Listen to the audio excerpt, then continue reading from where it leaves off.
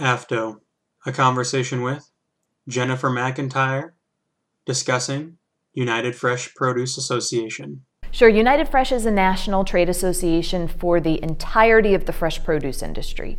That's for all commodities, potatoes, apples, leafy greens, berries, melons, citrus, you name it, anything that's fresh produce. And we run the full supply chain, so growers, shippers, fresh cut processors, distributors of fresh produce, as well as the retail and food service establishments that sell fresh produce. So we kind of big, we cover everybody. What is United Fresh Produce Association's focus? The safety of fresh produce items is absolutely critical. I mean, it's such a healthy product, and yet over the past several years, there have been many outbreaks associated with various fresh produce commodities. And so within the industry, it is the top topic of conversation. I would say it's something that I regularly provide updates to our board of directors about. It really is front and center for the produce industry. What are some of the initiatives? Yeah, they're diverse because, again, we've got the variety of commodities, we've got the variety of growing regions, growing styles, and also the variety of pathogens that we deal with. So one of the things that I guess comes to mind is a listeria workshop that we developed jointly with the Produce Marketing Association, another fresh produce trade association. And we, fortunately, knock on wood, we've not had any major outbreaks associated with fresh produce in El Mono recently. But I would like to think that in part it's because of the increased awareness of the industry, the efforts that the industry has made, in part because of the training that we've done. Getting out there doing these kind of hands-on workshops, tabletop exercises where we get people to really think about their own operations and some of the risks within their operations. That's more on the packing and processing side than on the growing side. But that workshop has been, I think, quite successful, and we have other resources that we've developed to support that topical area, guidance documents and case studies and one-pagers and a multitude of webinars on that topic so that we can kind of hit people and educate people in many different ways on that particular issue.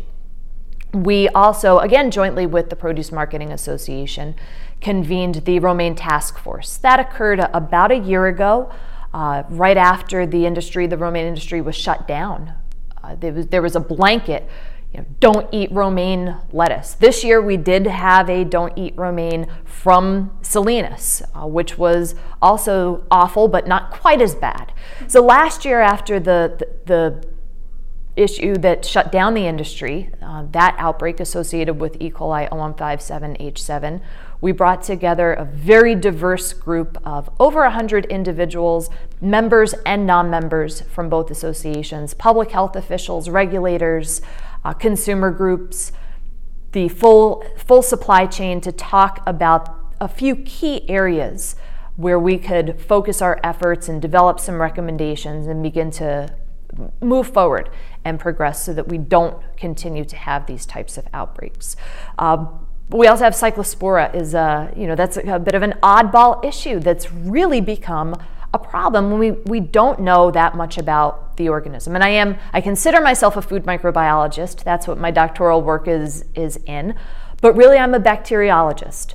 And when you're dealing with a parasite, it's so different, and just trying to figure out methodology and how do you know if it's there and if it's alive and if it's infectious. We're at the very early stages of our understanding in cyclospora. So that's another area where we've put together the resources that we've been able to find, the work that has been done. We've done some webinars, but that's another area where we're going to continue to push and innovate and develop programs to try to get ahead of this emerging pathogen.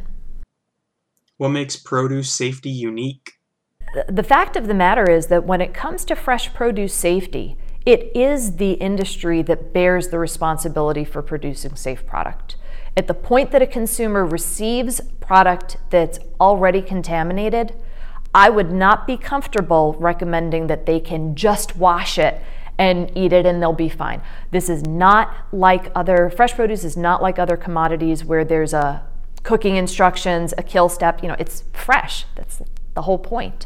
And so we did a webinar with the Partnership for Food Safety Education shortly after the romaine outbreak was announced, and there was the consumer advisory against romaine from Salinas for how consumers can find that information, what they should be looking for in that particular instance to help protect their families.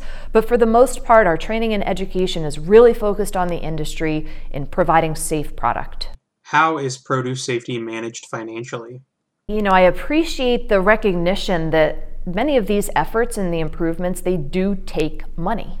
But it's been my experience with this industry that, and looking at the catastrophic consequences of food safety failures, that has a tremendous financial implication.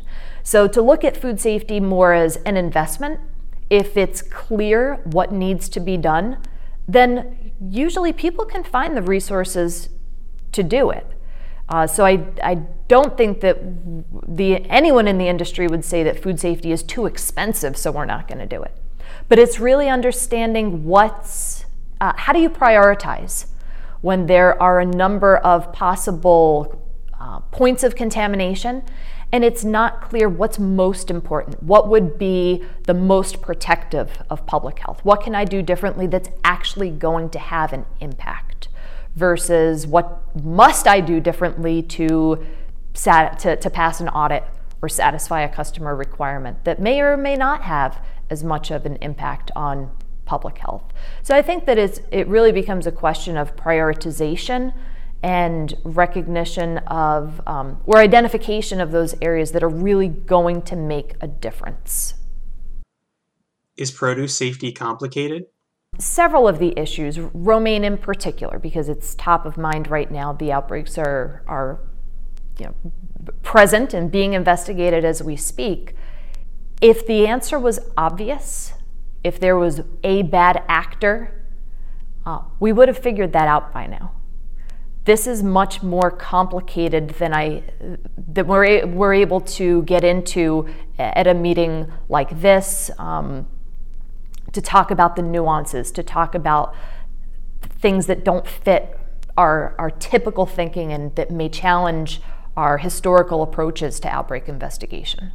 So I was encouraged here to hear a real openness to different mechanisms of collaboration, of sharing data, sharing information, both ways, to view each other as partners, because I truly don't believe in these romaine outbreaks that it's somebody who did something wrong knowingly or not. Or not. I think we need to be more open to a combination of factors that maybe we don't understand right now, but that we now have the scientific tools to begin to tease apart. And that as a scientist, that's exciting to me, and I want to for all of us to have the opportunity to really roll up our sleeves and dig in and get this figured out so that we can protect people. For more information, visit www.unitedfresh.org.